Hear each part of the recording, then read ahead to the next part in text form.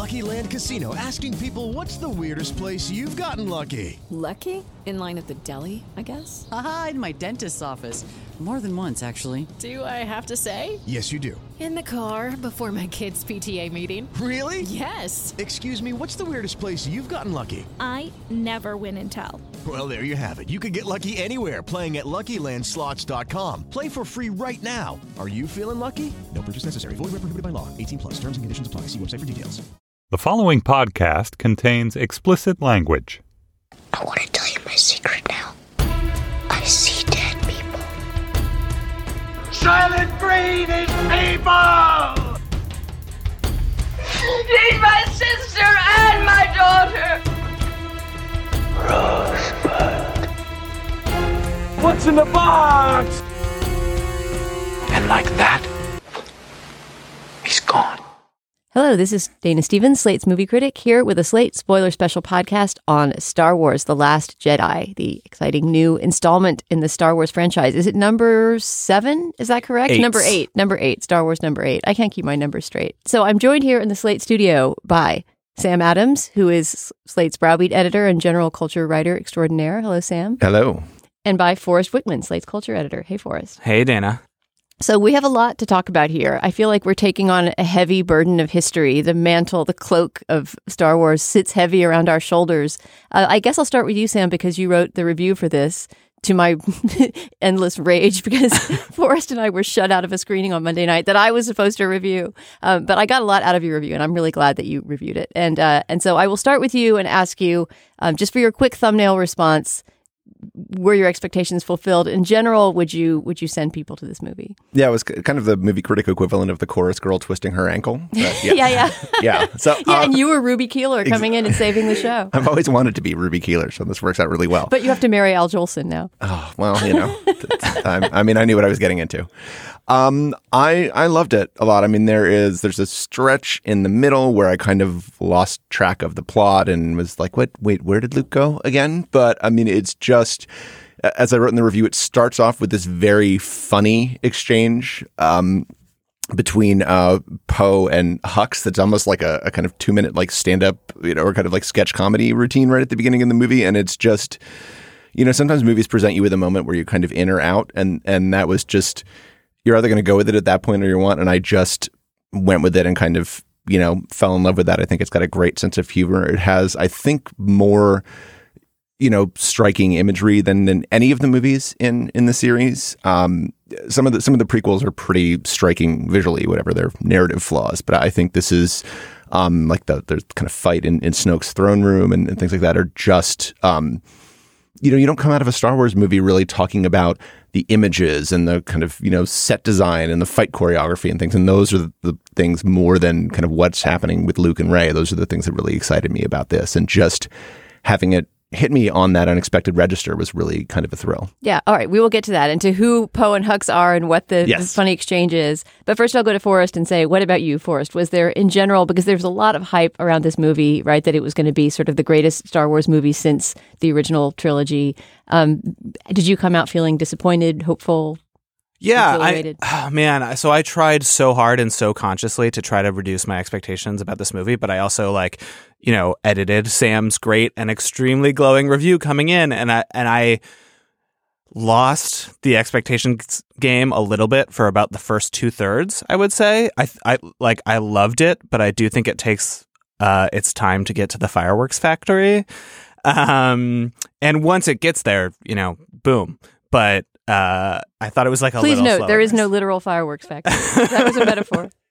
Yeah, I guess, because it was Rian Johnson, we haven't mentioned his name yet, but really it's his name and his history as a director that I think had so many people, including cinephiles who aren't necessarily Star Wars heads like me, excited about this new installment and making us think that it would be something more than what I would say The Force Awakens was, the last real Star Wars episode in 2015, which was like a very competently done extension of the franchise, but did feel like it had, I don't know, that it had the mark of the brand more than the mark of the auteur on it. I mean, the original is Force Awakens is pretty much a remake of A New Hope. And I think, probably all of us were more anticipating this movie than The Force Awakens since The Force Awakens even came out. That's how Can you I remind felt. people what A New Hope is if they're like me and they can't keep straight the new names that were attached to the... A New Hope is episode 4, aka the original Star Wars. Right. A New Hope is basically Star Wars that you went to see, in 1976 if you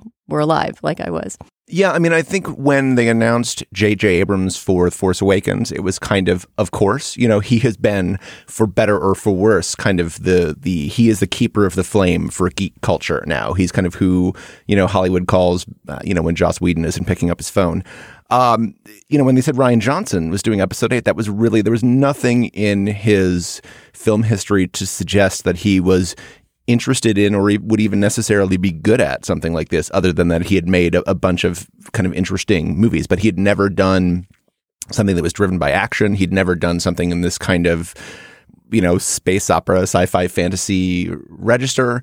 I guess you could say Looper is mildly driven by action, but yeah, it's still in the indie auteur zone. It's nothing near. I mean, if you just look at the length of the credits at the end of this movie, the man was managing an army in various different countries. Right. So it was really just, it was like, I mean, it was a big question mark, but it was a really interesting choice, and I think it kind of, led us, me to hope at least there would be something in this that wasn't like the other movies. And I think that, there are definitely parts in the middle where the gears kind of grind, and it obviously has a lot of beats it has to hit, and a third movie it has to set up, and a giant commercial franchise it needs to protect. But I think within those confines, it does a lot of things that I was not expecting. Well, as you say in your review, I mean, it's like The Empire Strikes Back in the sense that it's a middle movie, right? It begins in a place of failure and a place where the resistance is facing huge odds, and it doesn't necessarily conquer all of those odds by the end of the movie. No, and I think it has what I think of now as a Two Towers problem,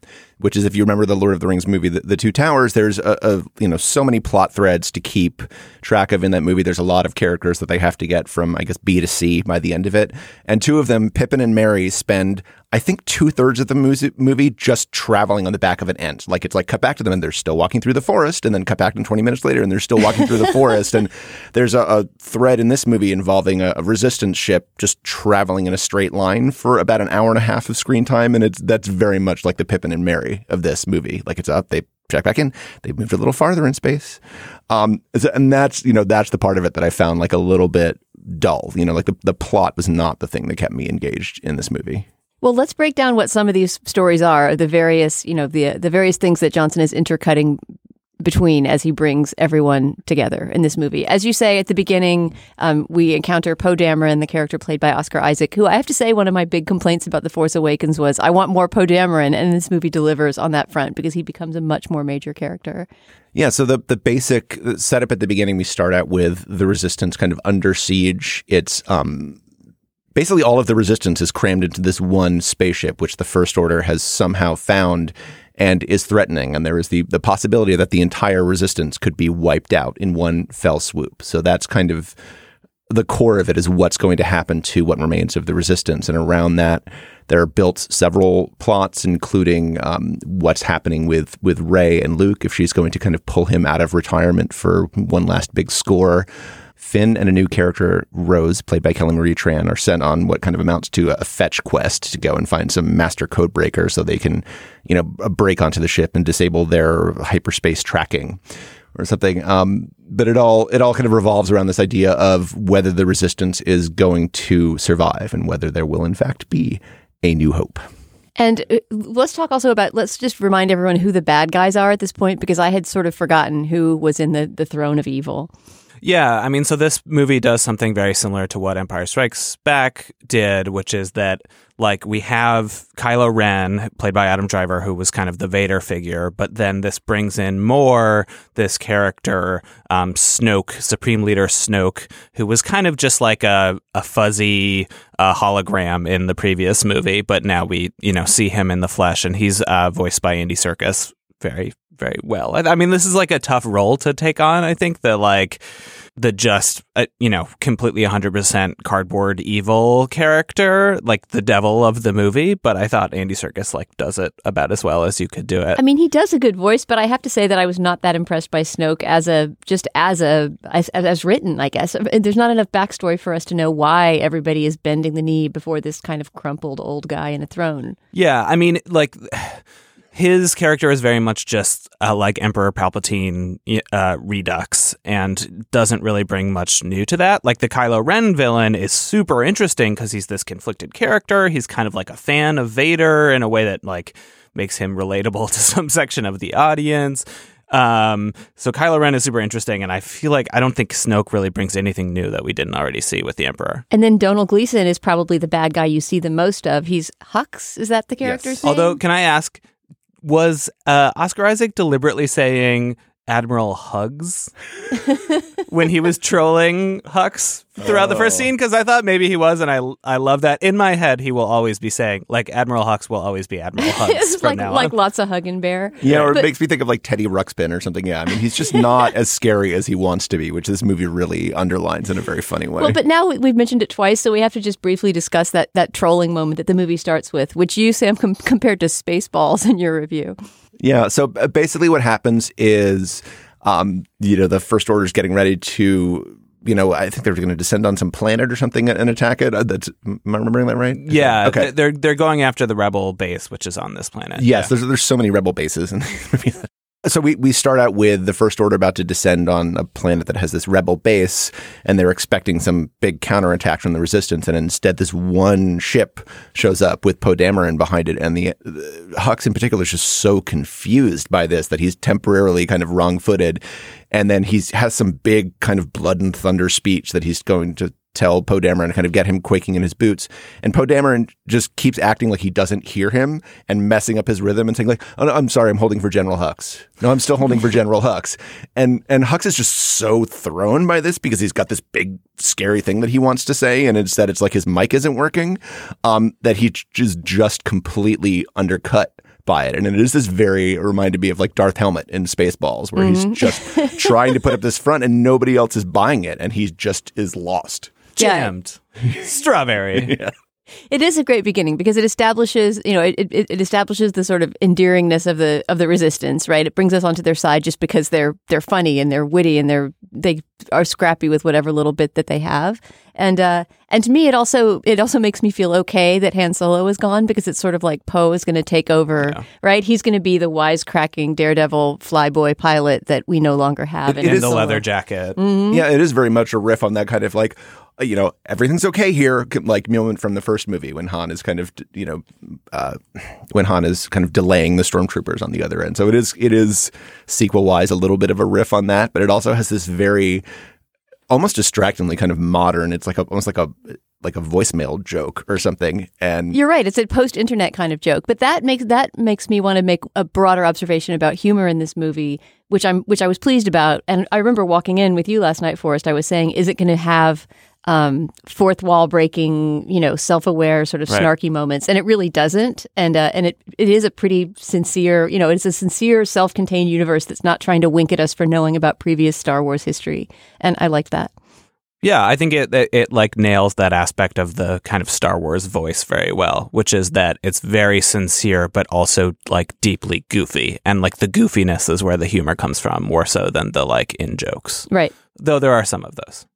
The Poe Dameron opening sequence, though I found it like a little too similar to the kind of Death Star trench run from the original. Like it was one of the moments in the movie where it was like, you kind of did this before. But it does set up his character arc in addition to kind of introducing this swaggering guy. It also sets up like maybe he's a little too reckless. And then the movie, I think, does a very good job of spending the rest of the runtime nailing down this theme of it's more important to, I forget exactly how Rose frames it, but it's something like it's more important to save what you love than to destroy what you hate or something. And this is kind of the first example of that, right? Like Poe Dameron puts all of his comrades in danger by like going after this extra guard tower.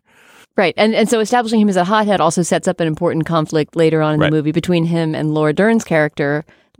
I can't remember her rank now. Her name is Holdo, but is she a general? She's is she a vice colonel? admiral? Yes, she is a vice admiral. Okay. An admiral of vice, yes. And she is running the big resistance ship that you were talking about slowly plotting across the galaxy, correct? Yep.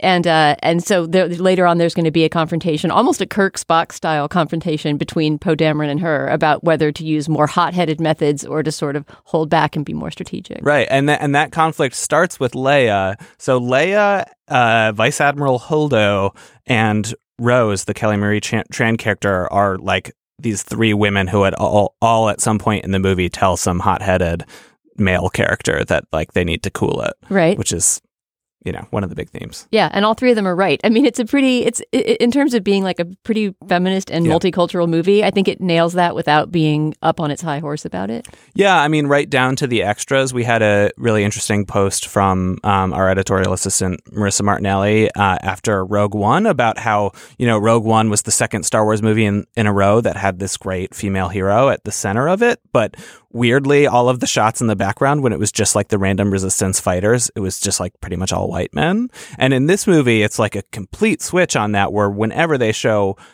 pretty much any pilot or any random soldier who's charging into battle, it's like almost never a white man.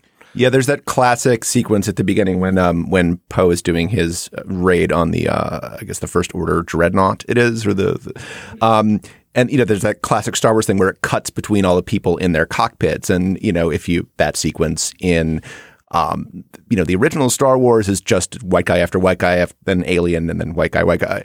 And it's really striking in this one how it is, woman, person of color, alien. Then I think there's one white guy in there, but it's just the sequence of those shots is really such a capsule illustration of how much this franchise and the culture it exists in has changed. It's time for today's Lucky Land horoscope with Victoria Cash. Life's gotten mundane, so shake up the daily routine and be adventurous with a trip to Lucky Land. You know what they say, your chance to win starts with a spin. So go to LuckyLandSlots.com to play over 100 social casino-style games for free for your chance to redeem some serious prizes. Get lucky today at LuckyLandSlots.com. Available to players in the U.S., excluding Washington and Michigan. No purchase necessary. VGW Group. Void where prohibited by law. 18+. Terms and conditions apply. As long as we're talking about big, kind of familiar beats, one of the other big plot lines here is, Rey going to meet Luke, and then we sort of get like the Dagobah sequence that's very much like Empire Strikes Back, where it's all about her training. And like the Dagobah sequence in the original Empire Strikes Back is a little slow. It's the moment that everyone always falls asleep if they watch Empire Strikes Back, after 7 p.m. I'm curious what you guys thought of it. I really liked it, but it's like a little slack, I think. Like, I don't know if we really needed the Jedi fishing.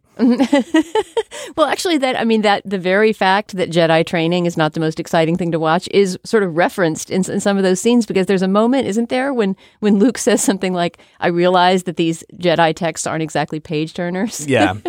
No. It's Yoda says it, and he says, page turners, they are not. That's right. Something. How could I not have remembered the reversed syntax? Page turners, they are not. I mean, one of the things that this movie does very well that I like, obviously Luke was a very minor character in The Force Awakens. He shows up in the last scene, literally has no lines, although he still managed to be first billed. Good for Mark Hamill and his agent. But they really, he has this great kind of weathered, old kind of burned out quality in this that it reminded me a lot of, sort of the Akira Kurosawa movies that inspired George Lucas when he was making the original movie. There's a moment, which I left out of the review, but I can talk about now, when, that big moment built up to at the end of The Force Awakens when Rey holds out Luke's lightsaber to him. And then we finally pick up with that in this thing, and Luke grabs it from her, kind of looks at it like it's a dead fish, and just chucks it over his shoulder. And that's like a pure Toshiro Mifune moment to me. It's so wonderful. And he has this kind of grizzled old drunk quality to him in this movie that I really like. I think the Jedi training stuff that's just with Rey, like when she goes down into that weird kind of seaweed cloaca or whatever it is, and has has an interaction with like an infinite regression reflection of herself. Yeah, that was a little, I frankly kind of didn't really get what that was going after exactly, and that really did kind of slow down the progress a lot in the middle. But I like all the, I guess it's called Ahch-To, whatever the Skellig Michael Island stuff in this movie where Luke is involved. Wait, why is it called? When in the movie did they say it was called that, or is that just part of deeper Star Wars lore that I don't know? I don't know if it's in the movie. In my head, it's still just like the Skellig place because that's where it was filmed, in real life. I can't remember if they name it in the movie or not. I don't think they do, but it's on Wikipedia. So. Reliable source. Wikipedia. I'm so glad I have you here, Sam. But, well, there is something about those scenes, and it happens. This becomes true later on when he sort of enters the fray as well. But there's something great about the fact that Luke, essentially in that broken down Toshiro Mifune mode, kind of admits that the Force hasn't gotten them all that far, right? I mean, there's a moment when he kind of says, this hasn't really worked yet, to tell you the truth. Yeah, and I think we really needed that because one of the problems with The Force Awakens, I mean, you have to, restart the trilogy, one of the problems with The Force Awakens, I mean, you have to restart the story, but it really undermines the end of the first trilogy because it's like, oh, they beat the Empire. And then it's like, oh, it's like 10 years later and they're back.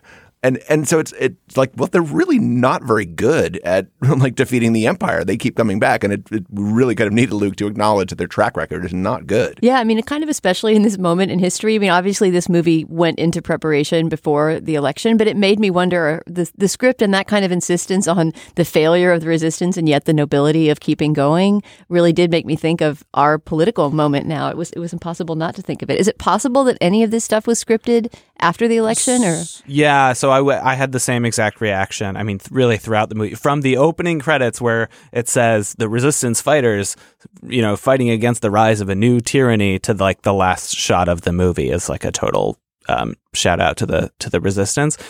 So I looked it up afterwards. This movie finished filming before, or at least principal photography before the election. So I think it's all a coincidence. I mean, I think it was completed, like done in May or around then, which was the original release date, but it's been done for 6 months. So, something similar happened with Rogue One, the previous Star Wars movie that was, written and filmed completely before the election, but came out only 2 months after the election. And, everyone was like, wow, this feels like so timely. And I think it's just, the Star Wars movies have, well, the original trilogy and now this trilogy are all about rebel fighters, and it just gets a little bit of extra oomph from that, even though I think it's basically, incidental. Right. I mean, it is a reminder that the Trump era just kind of, supersized this tendency that was already in the culture well beforehand. I mean, some of what these movies come out of, I think, is the idea that, for 16 years now, we've been, fighting a war on terror, and you can't really beat kind of an existential quality. And so, of course, they don't defeat evil because there's always going to be evil, and it just rises again in new forms, and it is a perpetual struggle. All right. Well, one of the big set pieces in the middle of the movie that recalls in a wonderful way the great Mos Eisley bar sequence in A New Hope, the original Star Wars, is the trip that Finn and Rose, John Boyega, and Kelly Marie Tran make to the planet of Cantonica. I just got this from Sam's Voyages Through Wikipedia. Isn't it like the third day of Cantonica right now? The advent calendar is up. So they visit the city of Cantobite on the planet of Cantonica, which is apparently some sort of intergalactic gambling center. It's like a casino planet. And do you want to take that away for us? Yeah, I mean, there's a few things to talk about here. I think the first one is, what does this do for the plot? They're supposed to be recruiting a master codebreaker so that they can break into the Star Destroyer and then disable its trackers so that they can jump to light speed without being tracked through the jump to light speed, which ends up just being a total like loose end and red herring, right? In a kind of interesting way, but I feel like this is an example of the slackness in the middle of the movie. We don't get quite why they're there, but it doesn't really matter. Well, we understand why we're there. It just they fail. And then it ends up being irrelevant, right? But what is that little golden dice thing? Is that the code breaker? That thing that people are carrying around that looks like 2 pieces of gold dice? I can recommend you to a post on the Slate site right now, which is an explainer of what the space dice are, which is they're Han Solo's dice. I don't think that totally lands either. I mean, clearly it didn't land for you, but essentially the idea is that Han Solo had two dice hanging like kind of from his rear view mirror in the cockpit of the Millennium Falcon. And but they're pretty much invisible in all of the previous movies and might not even be there in some of the movies. And so it's basically just this symbol of the legacy of Han Solo, and that's a nice thought, but I feel like maybe they could have come up with a better image than these space dice that no one had ever thought about in their lives before. Right. They should have been fuzzy dice, then we would know they were hanging from his rearview mirror. Yeah. I mean, I do like when they, the idea is they're searching for this master codebreaker there, and when they get there, he'll have some, flower in his lapel. And there's one shot of him, and he's kind of elegantly made up man who I didn't even recognize Justin Theroux, but apparently it's Justin Theroux. With I this, didn't either. Yeah, I had to read the credits. But yeah, so with his flower in his lapel, and then they just can't get to him, and then they find, not a master codebreaker, but not the master codebreaker, but a master codebreaker played by Benicio del Toro. And there's some great kind of fun unmyth-making moments in the movie that are sort of a little paralleled to like the marketplace fight in Raiders of the Lost Ark, where Harrison Ford just shoots the swordsman instead of fighting him, and it's a little bit like that. Like, yeah, there's the master codebreaker, but we can't get to him, so let's just find some other guy. Yeah, and the fact that the person that they pick up is a mercenary, right? Benicio del Toro plays someone who will sell information or assistance to whichever side needs it, and that brings in something that you don't often see in the Star Wars universe, which is somebody who's neither on the side of good or evil, but who is sort of a merchant in between. Yeah, I mean, that's the best part about this sequence is not only how it introduces nuance, like the idea that there are these war profiteers who kind of fight for neither side in particular, or sell their weapons to neither side in particular, but also just like a class consciousness. Like I'm pretty sure this is the first Star Wars movie, as far as I can remember, that really has a class consciousness. So, it's all these super rich people who are just gambling away their money in the casinos.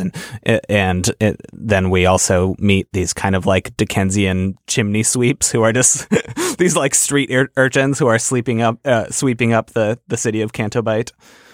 Well, there's also just a beautiful, just for art direction and production design, that scene kind of rules. There's a great sort of, I guess it's just a tracking shot moving slowly through the entire casino and just showing sort of Mos Eisley style all the various weird, noodle-headed creatures at the gaming tables. Yeah, that is actually, I believe, a reference to the 1927 silent film Wings. This movie is really kind of loaded with references. Which is a really... You mean because there's a camera that moves through a casino in a similar way? There's a very kind of famous similar shot from that. And it's interesting that it's not only because all the, Star Wars movies are referencey, but that it's kind of taking its cues from things kind of outside of geek culture, which is not something that's necessarily been common in a lot of the other movies. Yeah, that was the first Academy Award Best Picture, right? Wings in 1927. Yep, Clara Bow. Gary Cooper, his like star-making moment. I don't think I've ever seen Wings. Have you guys seen it? I've just seen that shot primarily in GIF form. Oh, I need to see Wings now. You can't see the reference 80 years later or whatever without seeing the movie. Well, there's another reference for that sequence too that Sam, you flagged for me, that in the credits they credit The Long Goodbye, John Williams' song from the 70s Altman movie, and I'm pretty sure that it plays. So I guess we should back up briefly to set up some plot, but basically there are like these horse races on the planet of Canto Bight that everybody bets on, and then Rose and Finn free the horses, but they're really cool, weird, giant space horses that look sort of like giraffes. They're kind of like Tauntauns from The Empire Strikes Back a little bit. They kind of run more on their back legs, I think. But anyway, as they then stampede through the casino, there's this shot of like a kind of a tea saucer or something, and you get like this music that's playing in the casino, and that's the Long Goodbye theme, I'm pretty sure. Thank you. Because I saw that in the credits and I did not spot it. And The Long Goodbye is like one of my favorite movies ever, and it's John Williams kind of stealing his own score from that movie, but I felt kind of a little flabbergasted that I missed a reference to that. So it's pretty brief. So once they get off of the planet, what else do we need to cover in this? It's a 152 long-minute movie, although it doesn't feel terribly long when you're watching it. So we have a lot of story still to tell. Well, from there, I guess we basically just get everybody back together. So everyone ends up back on the Rebel ship, and then they're trying to escape on their escape pods, and those start getting shot down, and then there's a big loss, and then everybody ends up back on this, I don't know what it is. It's like a salt mine planet, and that gives us what I would say is the best sequence in the movie. We get this battle on this salt planet where whenever they run over the ground, it kicks up this red, I guess it's the dust under the salt. Was that you guys' it's beautiful art direction. I mean, this is going in. I had heard people tweeting and talking about, there's one sequence that everyone's going to talk about, and even if you don't love the rest of the movie, it's going to be the one. And I still don't know what it was, but for me, I think it would probably be everything that happens on the salt planet. Do you think that would probably be the popular reference for the thing everyone loves? I think that and the throne room fight that I mentioned earlier are really the two striking things, both built around the color red. But I love there is a shot in this where the First Order, commander or whatever is he's got his men in the trenches, and then he steps out onto the surface and there's this red streak, and they actually put in a shot where one guy for some reason puts his finger to it and licks it and goes salt, and it's like, I'm just explaining to you why everything is about to start kicking up these huge plumes of red dust, which are really there just because they look cool, but here's our vague rationale for why that happens. But of course that moment is also a little bit like the moment in Prometheus where the scientist dies because he just decides to grab with his bare hand some sort of never before seen creature on an alien planet. You're really going to lick your finger and just taste the dust on a planet you've never been to before? Well, the other reason for that shot is that it's the cameo for Gareth Edwards, the director of Rogue One, who's, I don't think he's the guy that says the thing about salt, but he's the guy who kind of looks at him and kind of nods. Salt, you say. But yeah, that planet does look spectacular. And in those scenes, there's several big fight scenes involving various technologies on this blood red salt planet. And that's where I really saw the Kurosawa references that you talk about in your review. And I don't know exactly what scene. I guess it would be something from Ron or from Throne of Blood, maybe. But there's a sequence in Ron kind of late in the movie. I think it's right after the first gunshot is fired, and suddenly you've heard all these battle sounds, and suddenly goes quiet. And there are these kind of color-coded red and yellow armies from both sides, and they just come pouring down towards each other, and it's like these two rivers of paint are colliding, and so there's these moment where the resistance ships are kind of approaching this big, I believe it's called a battering ram cannon, because I guess they couldn't come up with a better name for it. They'd used up all their cool names on planets, but where they have to put down their skids or something, so because they're old, and so they're all kicking up these straight lines of red dust as they're heading towards this thing and just kind of tracing this. Well, it's more like, it's almost more like a layer of white salt on top of a red ground, right? So there has to be this kind of unscraping. It's like that paper that you scrape a drawing into, It's a really, really cool effect. So we've talked about that as the one great battle sequence in this movie, and then there's the great the great lightsaber confrontation that's in the throne room that we keep kind of teasing and never getting to, which we have to talk about. We do have to talk about. I feel much less strongly about that than the blood red throne. I have to say that I've sort of felt, maybe it's because I just don't care about Snoke that much. I really don't quite understand. It's not like Darth Vader where you understand the evil that he's been invested with, or sort of what his cult of personality is about, or something like that. He just seemed like a sitting duck waiting to be slaughtered. But go ahead and tell me why the throne room scene is great. Well, I will say I did hear you, Dana, at the exact moment that the blue lightsaber ignites and goes, impales Snoke. I kind of heard you yeah, or something. Oh yeah, the way he dies is very satisfying and sort of comic. There's something, in fact, it may be a reference to it seems to me like a reference to some martial arts movie that I probably don't know, but the way that he's sort of severed in half on the throne and half of him falls off the throne very neatly. And then much later when Hux or somebody, not some other evil person, goes in to investigate, the second half of him falls off the throne. I mean, to quote Walk Hard, it is one of the worst cases of being cut in half I've ever seen. But other than the satisfyingly comic slicing of Snoke, what was it that made that scene so special? I mean, I think there's a number of great twists in it. A, there's a number of great twists in it, and B, it has some pretty good fight choreography and looks cool. But I'm curious to hear Sam on this, because it seems like maybe it's your favorite sequence in the movie. Yeah, I mean, in a word, red. Mm-hmm. It's just this incredible kind of, whatever scarlet on garnet palette to it or something. You've got this kind of blood red throne room with these red First Order guards in the back. And it's just astonishing to look at in a way that these movies so rarely are. And then there's a bit after the end, after the fighting has concluded and in, grand Star Wars tradition, they've completely wrecked the room around them as well. And Kylo Ren is kind of making his pitch to Rey to kind of join him, basically like Vader does at the end of Empire, just saying, join me, we can rule the galaxy together.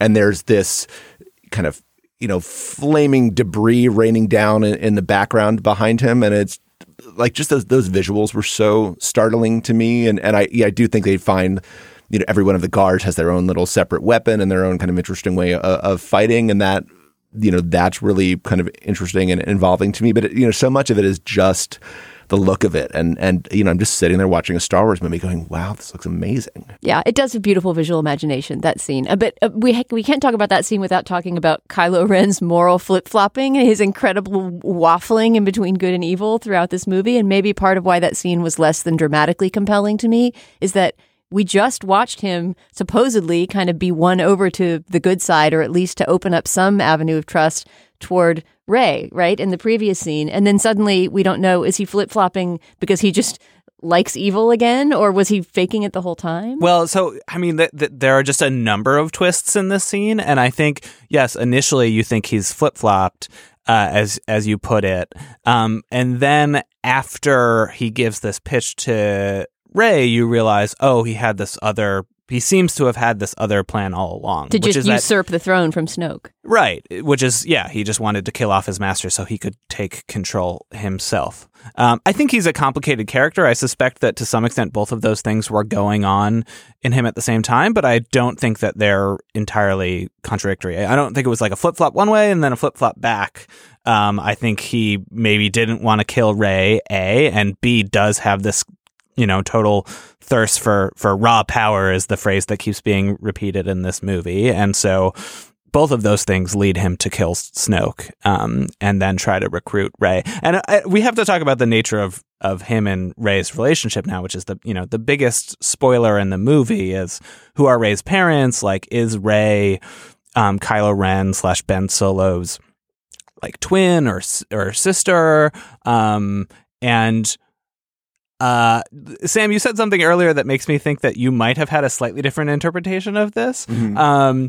But, Kylo Ren says, Rey, search your feelings. And just as it's the same as in Empire Strikes Back, where Darth Vader is trying to get Luke to join him to rule the galaxy and then reveals who Luke's father is, Kylo is kind of trying to use this revelation to recruit her.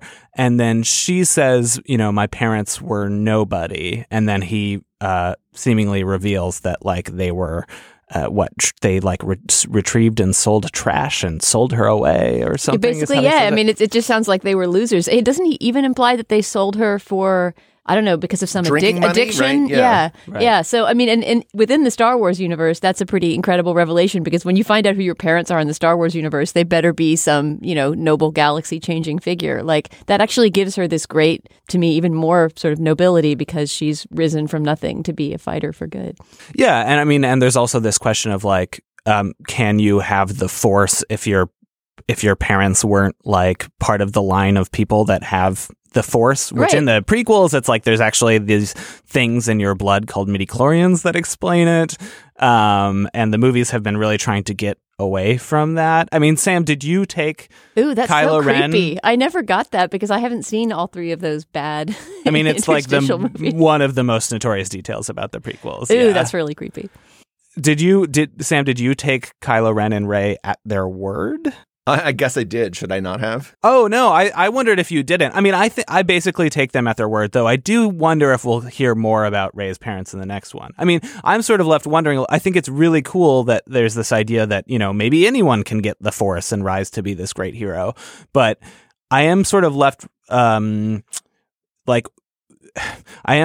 wondering why Rey has been perceived as special throughout this whole movie and the one that came before it. It'll be interesting to see if they explain that or not, because one of the problems with The Force Awakens is that, of course Kylo Ren ends up being Han and Leia's son, because, Luke was Vader's son, and it's kind of, overdrawn parallelism. It's this kind of overdrawn parallelism to the previous movies, to the point where everything is completely unsurprising because it's just kind of running in the same tracks, and just kind of building up this chosen one mythology around Rey and then completely undercutting it and being actually, your parents were nobody. You're just a regular person, is a really kind of interesting twist. I mean, you could sort of say that that's where sci-fi is going these days, that there's a little bit of an anti-Chosen One movement, right? It happens in Blade Runner 2049. And in a more comic register, it happens in the Lego movie. You know, I mean, it sort of takes apart the idea of there being this one dynastic Chosen One. Yeah, I mean, and to state the obvious, it's just like a deeply conservative idea that like the only way you can be special is if you were born into nobility, and I'm really tired of that. Yeah, well, and like you say, I mean, starting to question that also opens up the question of class in this movie that hasn't really happened in previous Star Wars. All right, there's so many threads still to wrap up here in this movie, but two really important characters we haven't talked that much about are Luke and Leia. When we've talked about Luke in relation to the lessons that he's giving, what's it called? Dagobah? What's the Dagobah? The Dagobah system. Which is basically the teaching method of the Force. No. Sorry, the Dagobah system is so Dagobah is like the swamp place where Luke, is given his Jedi training in The Empire Strikes Back. So it's not a system; it's a place. Okay, all right. So it's the interchange between them that you mean. So that we've sort of talked about, but we haven't really talked about Luke's final fate in the movie and the last we see of Mark Hamill, which is beautiful and also to me a bit confusing. So let's go over it, and I'll jump in and tell you the bit that I didn't get. Yeah, I mean, so this was another one of the great like third act twists in this movie, and I sort of saw it coming, but it really worked for me. So, during this big showdown between the First Order and the Rebellion, Luke sort of just appears, and he gets a nice kind of hello moment with Leia. You changed your hair, is what Leia thinks he's going to say, which is a good line. But then he just kind of steps out into the middle of this battlefield and, lets them unleash all of their, lets the First Order unleash all of their power on him. And when the dust clears, he's still standing. And then Kylo Ren comes out and they have a quick, lightsaber battle in which Kylo just can't make contact with Luke. And then...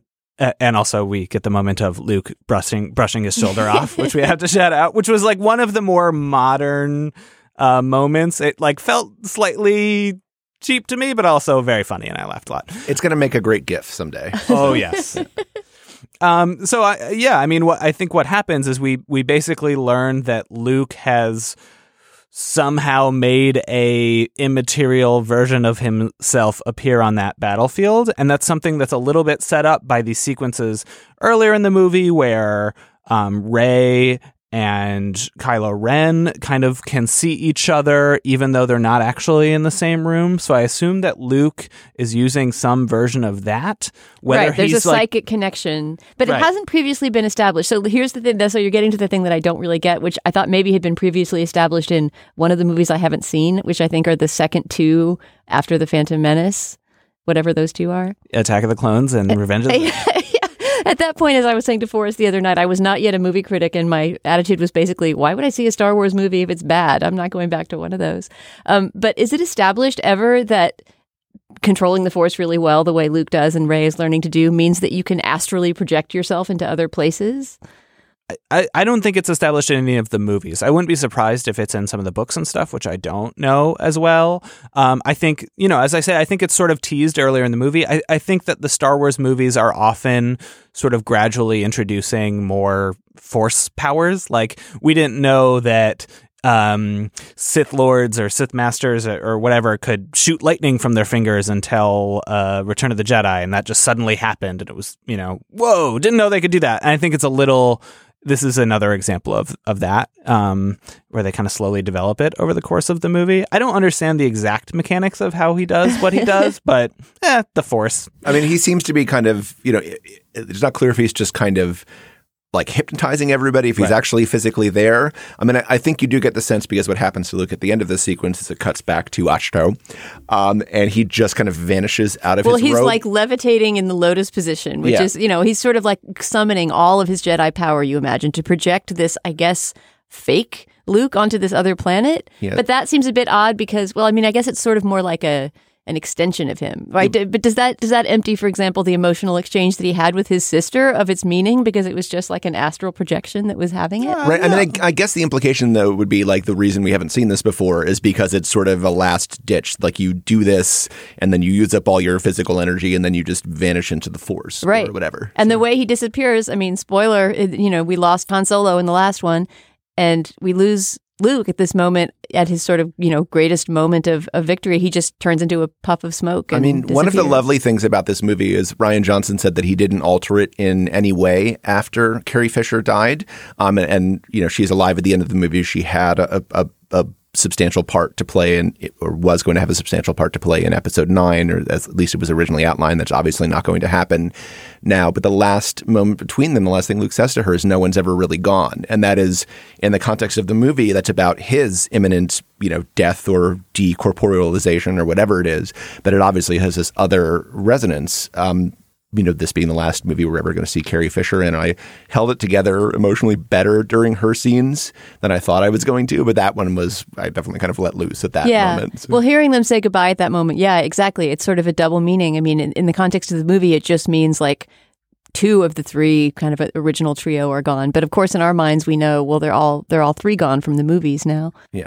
And I think there's still a chance we'll see Luke as a Force ghost or something in episode 9, especially now that they're not going to have Leia. So. I mean, but I have to say that scene, that goodbye was very sad, and him disappearing in the puff was great. But not having had it established that this astral projection thing can happen, I didn't quite feel the energy that the crowd seemed to express at that moment that you realize that he wasn't really there on the blood red planet. I was just scratching my head. Yeah, I think you could even trace it back as far as like the Jedi mind tricks in the first movie. Like in the first movie, we have the famous, these are not the droids you're looking for, which is when we learned that Jedis can mess with people's minds.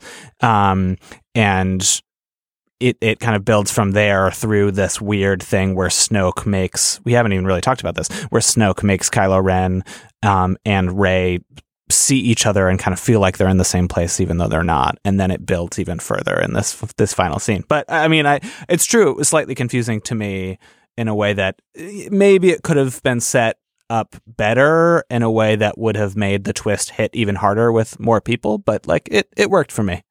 I could just throw in one thing about the psychic communications between Rey and Kylo Ren is that everybody loved and laughed at the scene where they enter into psychic communication at a moment when Adam Driver happens to be shirtless and looking really buff.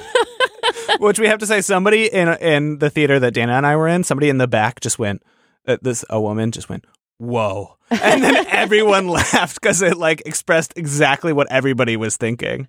That was the one thing that I wanted to find, that I guess in Porgs, where but I wanted to find a place for that in the review because I felt like that deserved mentioning, and it just I couldn't like build an entire paragraph around it, but I do think that is worth mentioning for a number of reasons. Well, and it's interesting to think about in retrospect. I mean, I think at the time the movie really wants you to think that Rey and Kylo Ren are brother and sister, and so she's like, "Ew, put a shirt on," because it's like, I don't want to see stupid sexy brother, and then by the end of the movie you realize that maybe the reason for this connection, well, we know that Snoke has been kind of manipulating them to make it happen, but like maybe there's an erotic charge between them, and that's part of what the connection is. And so now there's this sort of love triangle, I think, in a weird way between Rey and Finn, which we had in the first one, and Kylo Ren, with whom she shares a mysterious connection that doesn't seem to be familial and does seem to be erotic. And that's interesting to me and new for the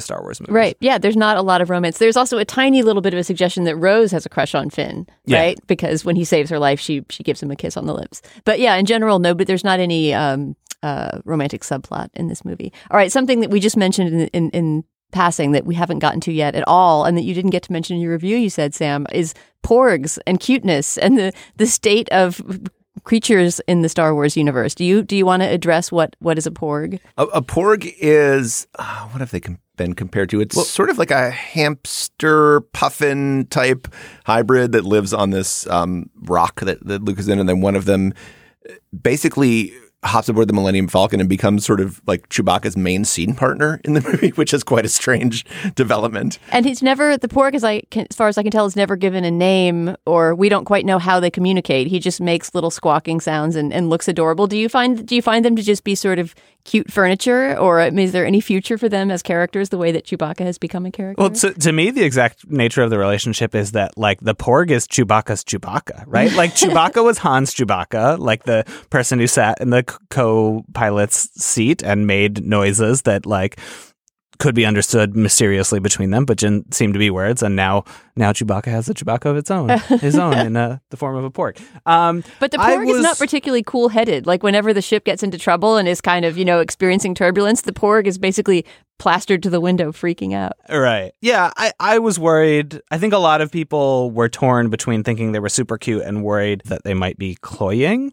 And to me, that instantly, any fear I had that they would be cloying actually instantly went away when I saw them flying on the cliffs, because I instantly just realized, oh, they're the puffins of this planet, and puffins are exactly like that. Have you guys ever met puffins? I've seen them in aquariums. Yeah, well, I mean, in real life, they will just stand like feet from you. They're way too trusting, and that makes them very easy to catch. And so, Icelanders, for example, have eaten them for a long time, and they have to stop catching them. Anyway, the Porgs are exactly like puffins in real life. It's like not exaggerated in the least. I guess their eyes are bigger, but that instantly kind of sold it for me. Space puffins. Yeah, and we have the crystal foxes on the mining planet. Oh yeah, those are good creatures. Well, who are really pretty beautiful. They're like something out of like the Never-Ending Story or something. Right. They sort of look as if ice has frozen on all of their fur, but it's there all the time. And they're, of course, digitally rendered, but they're really beautiful. And they seem to belong on that blood red planet. I hope some more stuff happens on that blood red planet in the future, because it's got a really cool geology.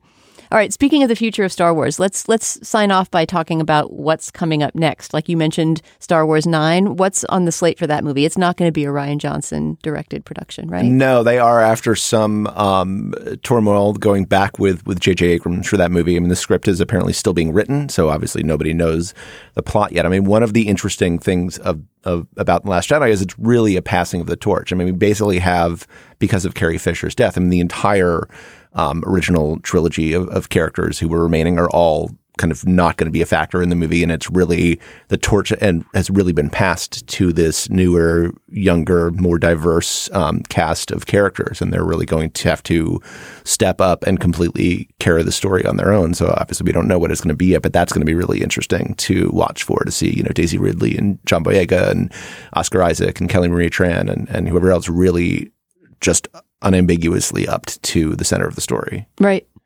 Yeah, and then we're also getting this whole trilogy of movies from Rian Johnson. He's getting his own trilogy. And now, at the risk of getting my expectations up too high again, those are the Star Wars movies that I'm really excited about, because I feel like there could be even more kind of Rian Johnson unleashed. Let's break more of the rules of what a Star Wars movie is in that trilogy. I mean, those are, insofar as we know, and this was kind of just announced, so who knows how far, but those are going to be kind of sidequels. I mean, they're not going to have the main characters that are going to be kind of, in the contemporary, expanding universe parlance. They're going to be kind of set in the Star Wars world, but he's basically going to be starting from scratch other than that. So it's going to be really interesting to see what so he they'll does be with kind that. of analogous to the Rogue One, although not even necessarily using those characters. Right. That's as far as we know. I mean, they don't exist yet, but that's what they're saying now. I'm kind of surprised with the smashing critical success, and I'm sure also popular success, was just open, so we don't know, but I can't imagine this movie won't clean up at the box office. I'm a little bit surprised that he got given this little side quell universe. Why didn't they just hand him number 9? Reportedly they asked and he said no. But he is, he's been an interesting figure, because they had this idea. I wrote about this in the review, but Lucasfilm, Kathleen Kennedy had this idea, like, let's bring in like filmmakers with this sense of. They had this idea, like, let me try one more time.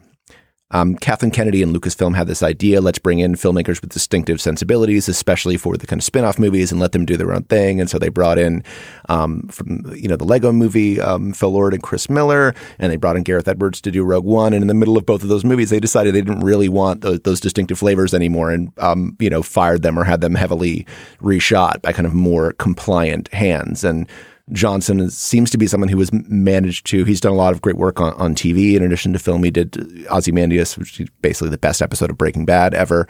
He seems to be able to kind of square that circle and express Which episode himself. of Breaking Bad was that? It's kind of the one that feels like the finale, where the last glimpse where he's kind of has the big blowout with Skyler and everything kind of comes to a head. That's the one with the huge shootout at the end where Hank gets shot, I believe. Oh, Jesus Christ. That is an amazing episode. I didn't know it was a Rian Johnson production. Yeah. So it actually kind of makes sense that he's being given his own, kind of pocket universe to play with in here, because he is someone who has been very good at creating his own thing within an established framework. And it's obviously very limiting when you have, there's so much more pressure on like, how are we going to wrap up these stories and like finishing the trilogy. And I can see why he might not want to do that 2 movies in a row, but it'll be interesting to see how he kind of, invents within it. Yeah, I have to say this is the most excited I've been about the Star Wars universe probably ever, including when I was 11 and saw the very first one. Whoa. Wouldn't go that far. Not to say these movies are better, but I think I'm ready for it now. I clearly remember seeing that very first Star Wars in the summer, when everyone was so excited about it and thinking like, yeah, it's kind of for kids. For kids, that's really what I thought, even at age 11. Sure.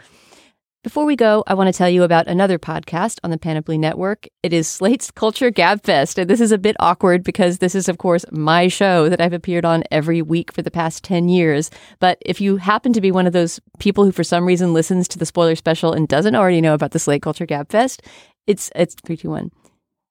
And doesn't know about the Slate Culture Gabfest, it's a weekly discussion of 3 cultural topics of the week with me, the Slate, I don't know what you'd call him, critic at large, Stephen Metcalf, and our editor-in-chief, Julia Turner. We all meet to talk about the latest films, television, podcasts, memes, articles, cultural phenomena, whatever comes across our desks that week. For example, on our last episode, we talked about the movie I, Tonya, about the TV show The Marvelous Mrs. Maisel, and the New Yorker short story that went viral over the weekend, Cat Person. I don't want to talk up my show too much, so will you guys give a little plug? Why should people listen to the Slate Culture Gabfest? One of the things I really like about the Gabfest is I feel like you guys do a great balance of kind of talking about the things that I'm already thinking about and interested in hearing about, and then talking about things that I completely didn't know were out there and have never heard of.